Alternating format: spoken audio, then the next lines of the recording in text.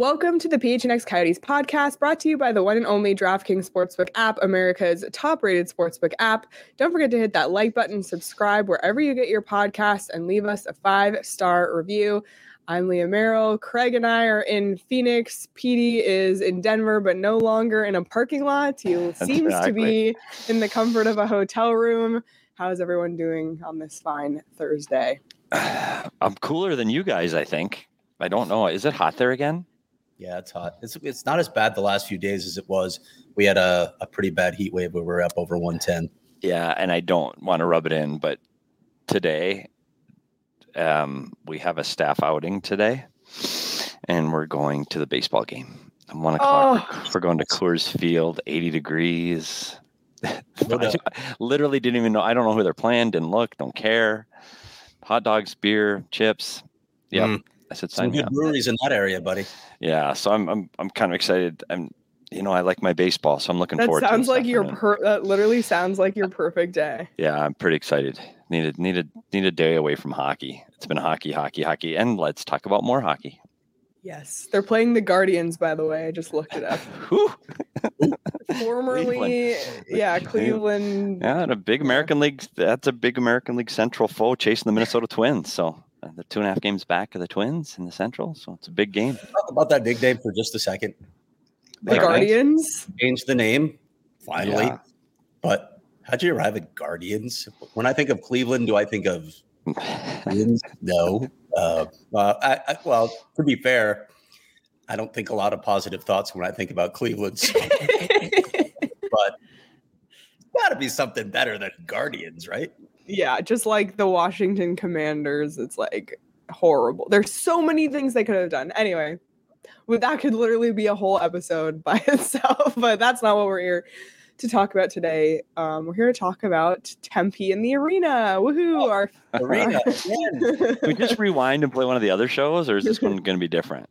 No, it's going to be different because Craig actually had the chance to speak with the mayor of Tempe and the vice mayor for an article that was published on gophnx.com today. A really lengthy, informative Q&A. I highly, highly, highly recommend reading it. We won't give away all what's in there, but kind of just address some talking points that have come up since the city council meeting happened and over these couple weeks, and even some things that came up when we had Javier Gutierrez on our show on Monday. So we'll just kind of talk about that and what needs to happen between right now and whatever day it is, June 16th, and getting this deal done, hopefully.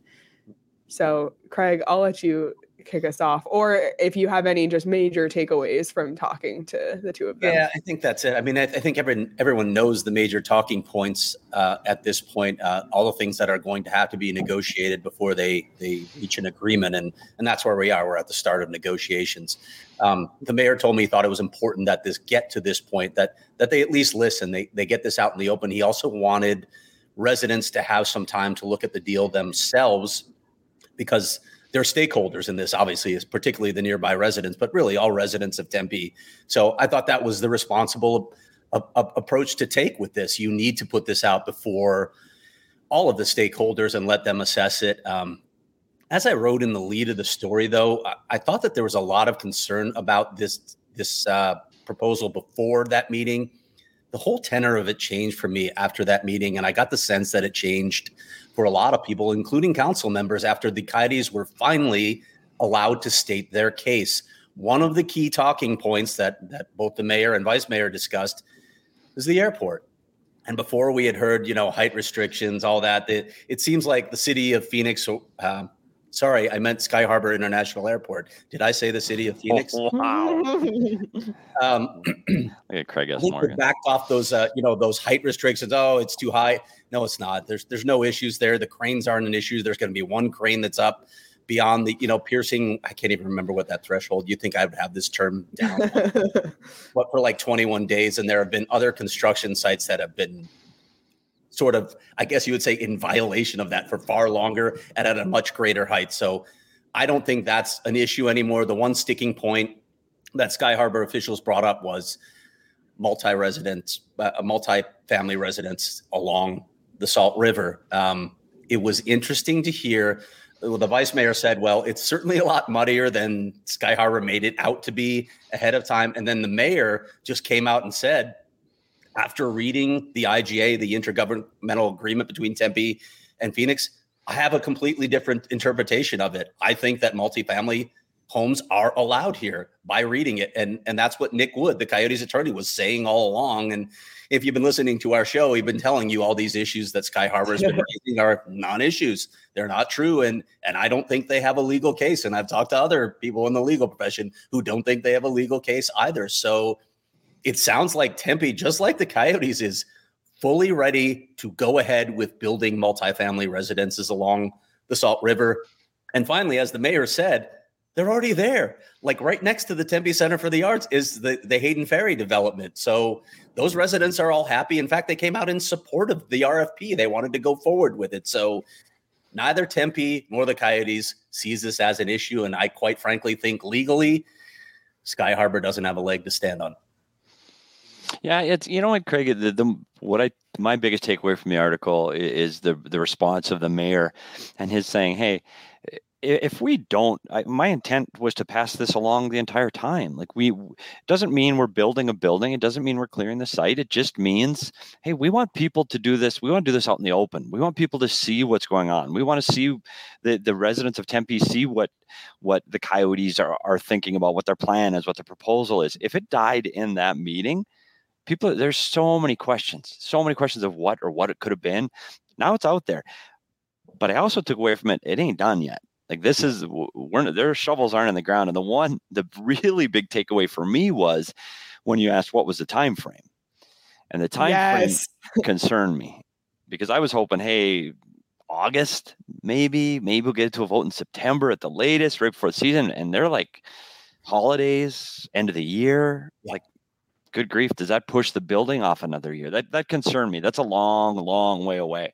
It concerned me, but at the same time, it was nice to finally have an answer about a timeline. And like when I read that, I was actually excited because we've been wondering this for so long. And it's funny, I think in one of our preseason shows from last year, we said, oh, like, how long do you think before there's a decision on Tempe? And we were like 3 months, 6 months, like not a year and a half. Right. But, you know, one of them did say, hopefully in October. The one thing is the Coyotes do have that option for a 4th year at ASU. So there is like a little bit of a safety net there if the construction doesn't start until a little bit later. I was just happy to have my expectations managed on a timeline. And I get it in a way why Tempe is going to take its time. Look, I wondered why it took so long to actually finally have this meeting. You would have thought that they might have gotten to this a little sooner. But listen, a municipality has a lot of responsibilities. City staff has a lot of responsibilities. So it is what it is. But when you're talking about a $2.1 billion project, there's a lot of bridges to cross. There are a lot of details to check in on. So you from a city standpoint, I get it. You don't want to rush this. You got to make sure that you're checking into every issue. And then again, you have to have it up for the public as well to view. There has to be the opportunity for public comment. Sometimes, as we know, that's not always a good thing in these city council meetings. I almost feel like you should be vetted before you get to comment publicly, but it is what it is. So that's why they have the 4th year. We'll see. I don't know how long the land remediation would take if it did go through, but could they possibly fast track this and still get it done in 3 years? I don't think it's out of the question. I mean, again, Alex Morello has done this before. He owns his own construction company. There's some things to think about. We just don't know the answers to that yet. But if it does get approved by the end of the season, at least like you guys said, we have some finality. We know it's either going to be 3 or 4 years. And you also think that once you get the go ahead, if it does happen, it's the remediation of the land first, and then they're getting cranking on the arena. I mean, the big plan of all the shopping and housing and all of those things, they're not going to be there day one. I mean, that's going to evolve over time, and that may be years before it sees the entire master plan of what this is going to be. It could be an arena all by itself for a while, and guess what? That's okay, because that's what needs to happen first. So I still think it's, is it 3? Is it 4 years? Good grief. I don't know. That's so far away. Yeah, that's so far. Why do we? I don't know why there's such a mental blocker, that why it seems such a dramatic difference between 3 and 4, but it does to me. Like it matters a lot whether it's 3 or 4. I think it's a lot of it has to do with, I don't know, this is just my interpretation, is the perception, like the Coyotes are playing in ASU. It's like, oh, but it's only temporary. That's kind of okay. It's not like they're playing there forever. So you have a timeline. So 3 years, it's like, okay, 3 years is doable. It's in the rebuild window. That 4th year, that team might be competitive. And we've been saying again and again, the whole timing of the rebuild, and the development of all these draft picks over the next 2 seasons, and then the new building, they'll intersect at the perfect time, and it'll be a great team and a beautiful new building. If it goes that extra year, that serendipitous moment might not happen. Before playoff hockey is very problematic in that arena. That's true. It's very problematic. Petey, you see all the setup for media, etc. I don't know how they do it. I honestly don't know how they do it. Well, they can't. So we'll see. Also, when Petey playoffs in year 4, and they're still there. Yeah. I think that's a concern. When Petey was talking about, it might just be the arena, nothing else, I wanted to say, you mean Bizarre Meats won't be open? Oh, yeah. Espo and his Bizarre Meats won't be open until year 2. One can only hope. Dang it, I wanted to go there on opening night. Well, a few other points that came out of this, and listen, this is one we talked about as well. It's funny to read people's comments saying, "Oh, this isn't a good location. It's not accessible." I'm like, have you tried to get to United Center? Have you tried to get to some of these other NHL arenas that are like right in the middle of a city, off city streets, and it's just brutal getting in and out of some of these places. This is a far better location than a lot of NHL arenas enjoy. Madison Square Garden is another one. Not easy to get to, although they have public transit this good as well. I don't mind the location so much in terms of being right off the 202. I think it's a pretty good location. What the mayor and vice mayor talked about, you have to do traffic impact studies. You have to figure out how traffic is moving in and out of this area. You don't want a situation where it's all spilling into a residential neighborhood, and that's creating a bad situation for people with homes there. That's something that they're going to have to look at, obviously. Yeah, but I think that's what this moving the RFP along does. Let's answer the questions. Is it going to affect traffic? Well, yeah, of course. Like, there's tens of thousands of people are going to be driving into a location all at once. It's going to affect traffic, like, big surprise. But to how much, to what extent, what can they mitigate it with? Do they have solutions for better egress and getting people in and out? Yeah, I think that has to be a part of it. But there are going to be traffic issues no matter what they do. And unfortunately, it's going to be part of it. And the one thing I was curious to see what you thought, Craig, is about what the Tempe residents, you always hear about not in my backyard. How do you think this is going to play out with the residents that are living nearby now? Well, it's interesting because I had heard so much about the opposition and all those robo emails that they were getting, basically the same email. There was a very concerted effort by a certain group. But then when you got to the meeting itself, I expected a lot more opposition than I heard. I mean, you guys watched it as well. To be honest, I came away from that meeting thinking, wow, Tempe residents, I think actually support this thing when it's all said and done. There's always going to be those NIMBYs, and their concerns have to be listened to if they're legitimate concerns, like we're talking about with traffic and noise. But I came away from it thinking the opposition is not as great as it was made out to be in terms of Tempe residents. The mulch, though. The mulch. Sure, these are words that should be on our bingo card if we ever do PHNX Coyotes bingo. Mulch and Bizarre Meats. Speaking of the opposition, a group that really made their voices heard at that meeting was union workers, and you had the chance to ask Woods and Keating about unions, and they seemed very open to it. They're both supportive of, I think, union labor or skilled labor, and I don't think the Coyotes are opposed to that either. As I think it was the mayor that noted that Javier Gutierrez said Alex Merrill, multiple businesses of his already use union labor. you're talking about costs there, right? When you use union labor, it's going to be more costly, but there are very powerful lobbies. Case, I have mentioned them before, the hospitality workers, they're lobbying very hard on this. They want their people in there. So there going to have to be some concessions there as well. I don't think it's a deal breaker, though. I think the Coyotes are open to that sort of thing. I honestly think the Coyotes are pretty much open to whatever it takes to get this thing done. So I think union workers it's not a stumbling block, to be honest. It's something Morello's dealt with in his previous businesses. This is nothing new. It's a part of the negotiations. It's part of creating new businesses in new areas. So I don't think this is going to be much of a big deal.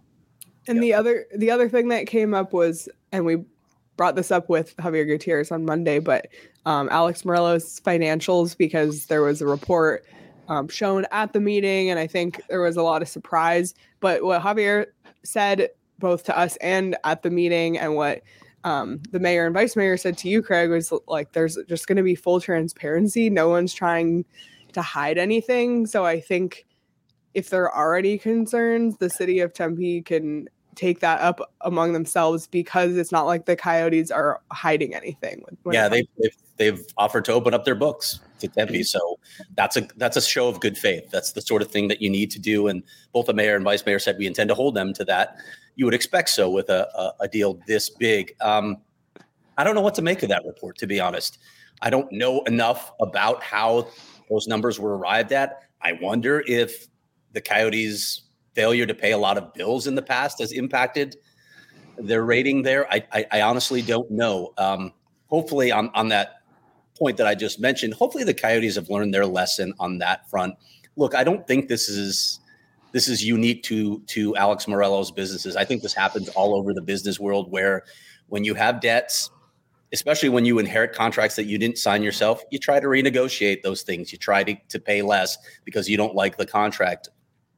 My dad was in business. This has happened to him all the time, where the people that owed him money would not necessarily pay him money, and then there would be a negotiation. So unfortunately, it's an ugly side of business. The problem is, when you're in professional sports, you have intense media scrutiny. So every one of these decisions to maybe not pay on time or not pay as much as what was owed or whatever, it gets scrutiny, and it doesn't help your reputation. And when you're trying to build partnerships, you're trying to build a good reputation in the city, it's just not the way you go about it in professional sports. So hopefully they've learned their lesson on that front. Yeah, a couple of things, though. First of all, with the Dun & Bradstreet report saying they can get a $5,000 credit line, buddy, I can get that. Like, have you seen my bank account? Well, you haven't, but it's not that good. But beyond that, you talk about their business and how they've run their businesses. I don't doubt, and I don't know this, I don't doubt that they take things up to the limit, as most businesses do. If it's net 90, you pay it 90 or 95. But you don't get to the point where you're having issues like they did with the city of Glendale. And that was, I'm going to be honest, I thought Javier's explanation made sense to me. I know this, they've had a history from the athletic report of paying things later or trying to negotiate bills. I've seen that, I've heard that. But in this particular instance with the city of Glendale, I don't believe for 1 second that they were going, hey, we're not going to pay our taxes. We're not going to pay our taxes. What are they going to do? I don't believe that for a second. I think the second they were aware of it, they wrote the check. I really, really believe that. Maybe I'm naive. Maybe I'm not aware of how that all works. But I believe that they did not intentionally miss their tax payments to the point where it got in the media. If there was, like Javier said, if they would have called them, the whole thing would have been resolved. There was just no communication. And that's part of the relationship that's grown over time between the two parties. Yep. I get all that. They're a business, and they're going to take advantage of whatever they can to prolong their business and hold on to their money as long as they can. I don't think that's new. Now, to your point, Craig, in a public forum, like a pro sports team is, we all agree they're going to have to improve that part of it a little bit, because they can't have this bad will going into these deals, and they can't have that bad will with the city of Tempe that they had with the city of Glendale. So hopefully, I hate to say learn their lesson, or hopefully that they're past that, and it's much more transparent and everything gets done on time. And I think you've seen that with ASU. I don't think you've seen any issues so far to this point with the deal with ASU and the new annex that's being built and all of those things. You haven't heard anything about any financial issues there, and they're building and they're moving forward. So that's an encouraging sign moving forward with the two parties. With regard to finances too, and you're right. You alluded to this. Glendale definitely used that to paint a certain picture, and I get it. That's the game, right? That is indicative of the how the relationship with the city of Glendale has deteriorated over the years. There have been a lot of bad actors on both sides of the coin. Again, I want to stress this, at both sides of it, right? The recent narrative that Glendale is just a poor victim. You haven't been following the story. Do your homework. But in terms of financial reporting, I'm never comfortable really making any sort of or doing any sort of analysis or takeaways from that information. And it bothers me. I know I'm getting a little esoteric here, but it bothers me when sports writers dive into that stuff and have conclusions. If you're not a financial writer, if you really don't understand finances, you probably shouldn't wade into those waters. It's a lot like medical writing. There's a lot of bad analysis that comes out of it because you really don't understand what it is you're seeing. So if you're gonna dive into Alex Morello's finances, you should probably then go to a financial expert to have them explain it to you, rather than just laying it out there and letting people reach conclusions, a lot of which might be off base. Absolutely. One more note before we move on: the possibility of further partnership with ASU, and ASU potentially using the new arena for a much needed new basketball home, for one. And that's just something that has been thrown out there. It's not confirmed by any means, but Craig got to ask the mayor and vice mayor about that as well. And I think, it's pretty generic response, like that everyone's open to it. But the relationship between ASU and Tempe, in my mind at least, are pretty synonymous. They're it's the largest employer by far in exactly. Tempe. So for me, and this is my opinion, like it only makes sense to continue that partnership, especially given the situation the Coyotes are in with ASU right now, and that they're going to have this partnership for 3 to 4 years, and that we just talked about. It does seem to be a healthy relationship so far, and the Coyotes are, once they leave that building, have done all these amazing renovations, put all this money into their multi-purpose arena. So, I just feel like it's laying the groundwork for a future partnership in that building as well. Yeah, I wonder, I wonder really what ASU's public stance would be on this entire deal. But I don't know this for sure. I'm going to ask, but I don't get the sense that we're really going to hear ASU take a position until they get farther down the road. I think there are a lot of questions that need to be answered before ASU puts its neck out there. But I think the council would love to know what ASU thinks about this whole thing. And look, I'm the one who reported that the ASU men's and women's basketball programs have at least had that conversation about using this building.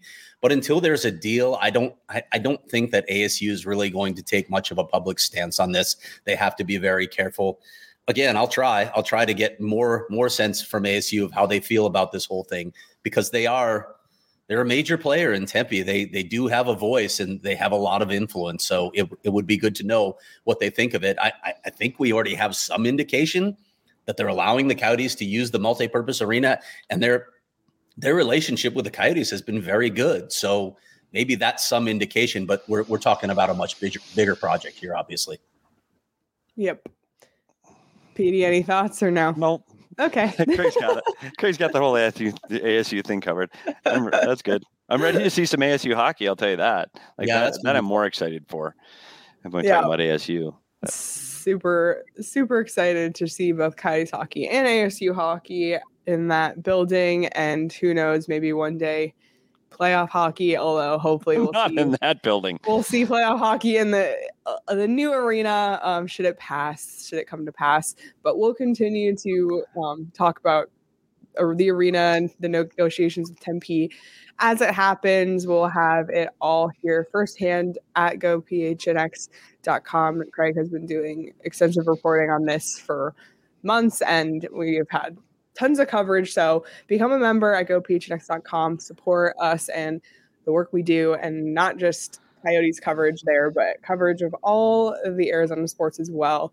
And draft content coming soon, including today, more exclusive interviews with Coyotes first round picks. Marty Hansel interview will drop today, and another one, which I won't reveal. We'll just leave one as a surprise. But we have those dropping weekly. We also have prospect breakdown videos with expert analysis dropping weekly. These videos are for members only, so become a member today at gophnx.com. Sign up for an annual membership, get a shirt from the locker when you do, or sign up for month to month and get your first month for just 50 cents. Join our family, join our members only Discord. We appreciate everyone who already is. It's a blast in the Discord every single day. And we talk about not just Coyotes hockey. We've been talking a lot of playoff hockey in there as well. And now we're going to talk some more playoff hockey because there was a game last night. Game 1 of the Stanley Cup Final. The Colorado Avalanche won in overtime. The Colorado looked amazing at the start. The first 10 minutes of that game, I said, oh no, Colorado looks good. And by the way, I was getting roasted in the All City Slack, which if you two aren't in, you need to get in so you can come defend me. We got called out because all of us unanimously picked the Tampa Bay Lightning to win. So DNVR came in there, and by the way, Sean and Shane on bets took Tampa Bay to win the series also. So it was across the board. We all picked the Lightning. So we were getting dragged by DNVR. Hello, why aren't you supporting us? And I said, I've been saying that I'm cheering for the Avalanche, but I'm picking the Lightning. And I will say, Greg from CHGO came to my aid and said, I just can't pick against a team that hasn't lost a playoff series in, almost 3 full years. And that's exactly how I felt. And it came to life last night when the Tampa Bay Lightning came back and tied the game. And I said, this is exactly why I couldn't pick against them. So sorry for my little ramble there, but you're right, Leah. Though, but you look at this game last night, and if not Vasilevsky making a few more saves that he made in the last series, Tampa Bay wins this game, even though they're desperately outshot. They're outshot 38-23.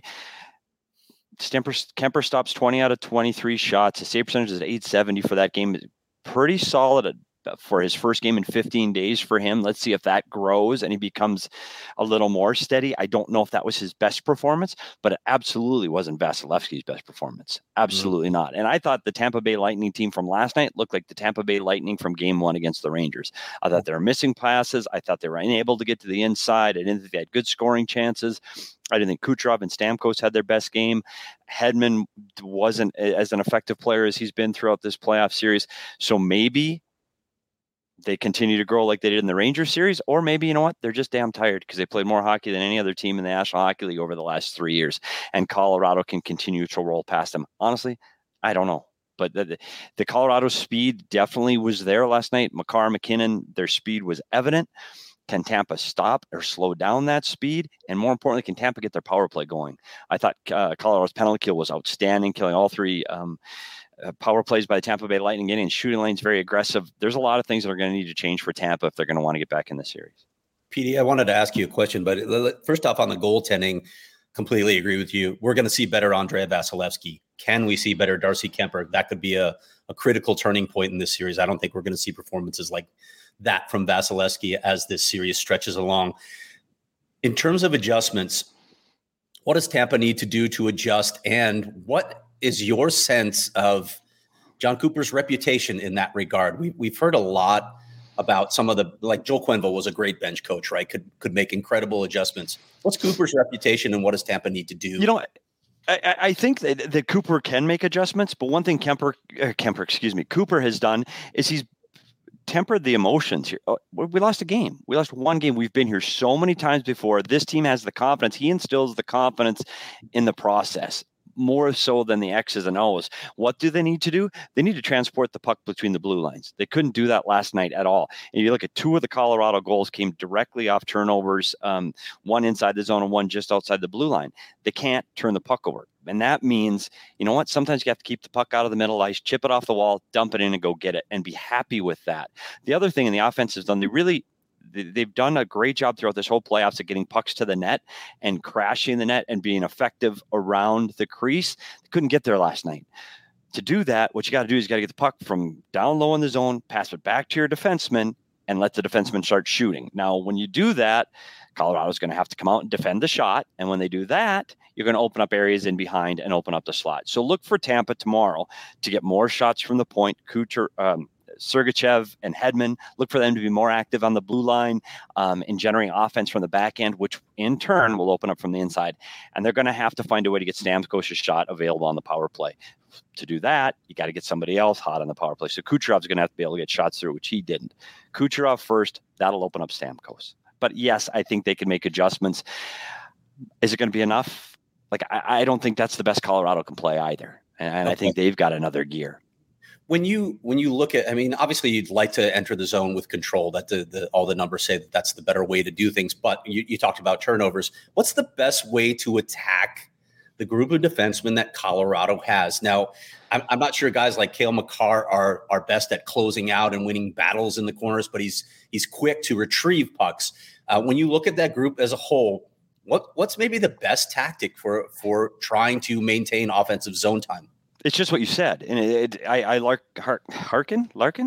Dylan Larkin. I hearken back to the times when the Coyotes played Nashville in the playoffs with their mobile, skilled defenseman Yossi Ellis. Maybe not to the level of Makar, but the plan was get the puck in deep, and you had to bump them every single time you put the puck in the zone, and that was the make them play 200 feet. Don't try to carry it in and turn over at the blue line, and now they're shrinking the rink for them. Make them go behind the goal line every time they get on the ice. Make them skate more. Make them feel you when you get against the wall. Make sure you're putting a body on them every single time you dump the puck in. And that might not be effective game 1. It might not be effective game 2. But by game 6, they're getting tired of going back and getting the puck and getting pounded into the glass. So it's an effect that builds over time. I think the Tampa, they didn't get their forecheck going last night. They were able to do that against New York at times. I think you will look more to that tomorrow, on Saturday, more dumps and trying to get a body on Colorado's defenders below the goal line. How do you get there fast, Petey, with it? Because those are mobile defensemen too. You have to get there fast because they do retrieve pucks. Yep, you don't let Kemper get to the puck. So it's soft chips, it's same side chips, it's dumps, just soft. Like when you talk about same side chips, you're just soft chip off the wall on the same side that you're attacking from. You're trying to land it in that trapezoid.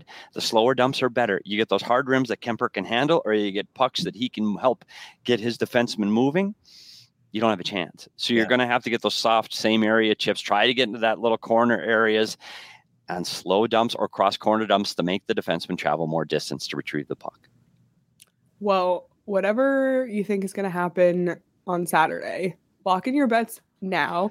I always say the lines are ever changing on the DraftKings Sportsbook app right now. Colorado is favored at home on the money line, and the series props have all changed.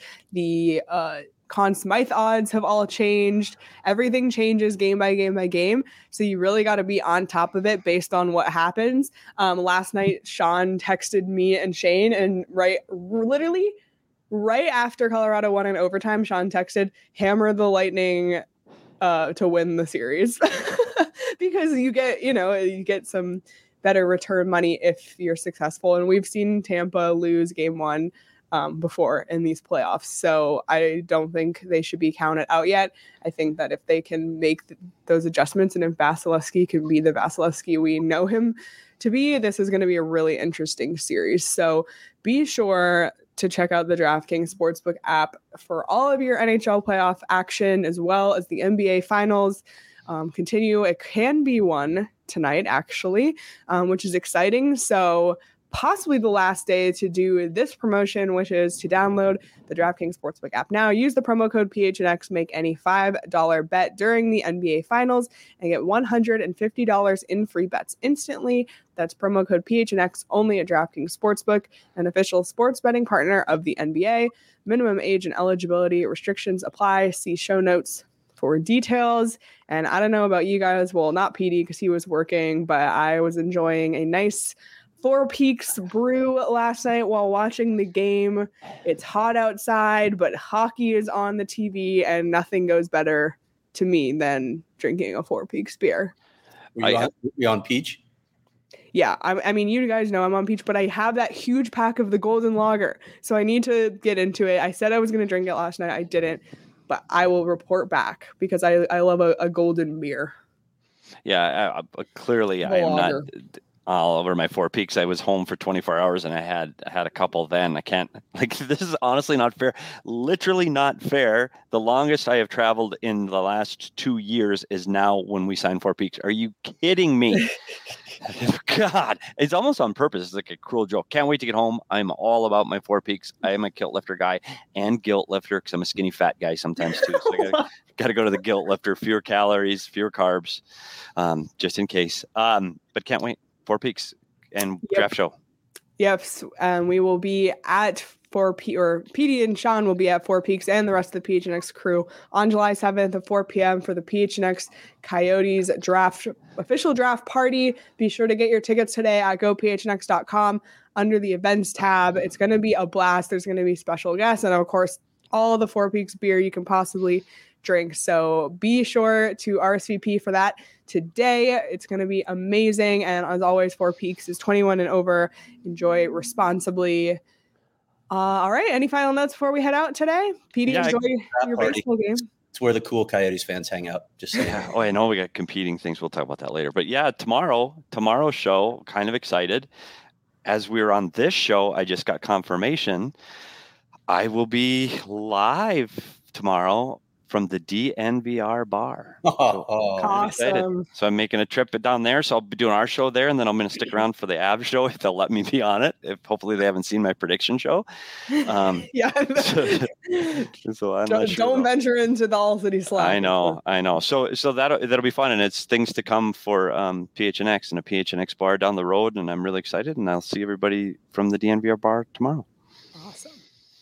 Craig? I'm done.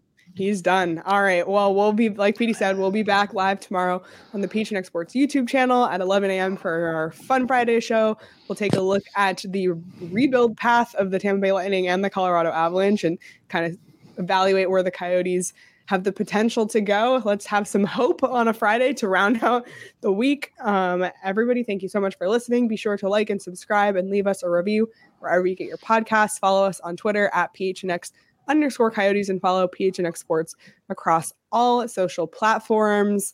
Have a great rest of your Thursday, everyone, and we'll see you tomorrow.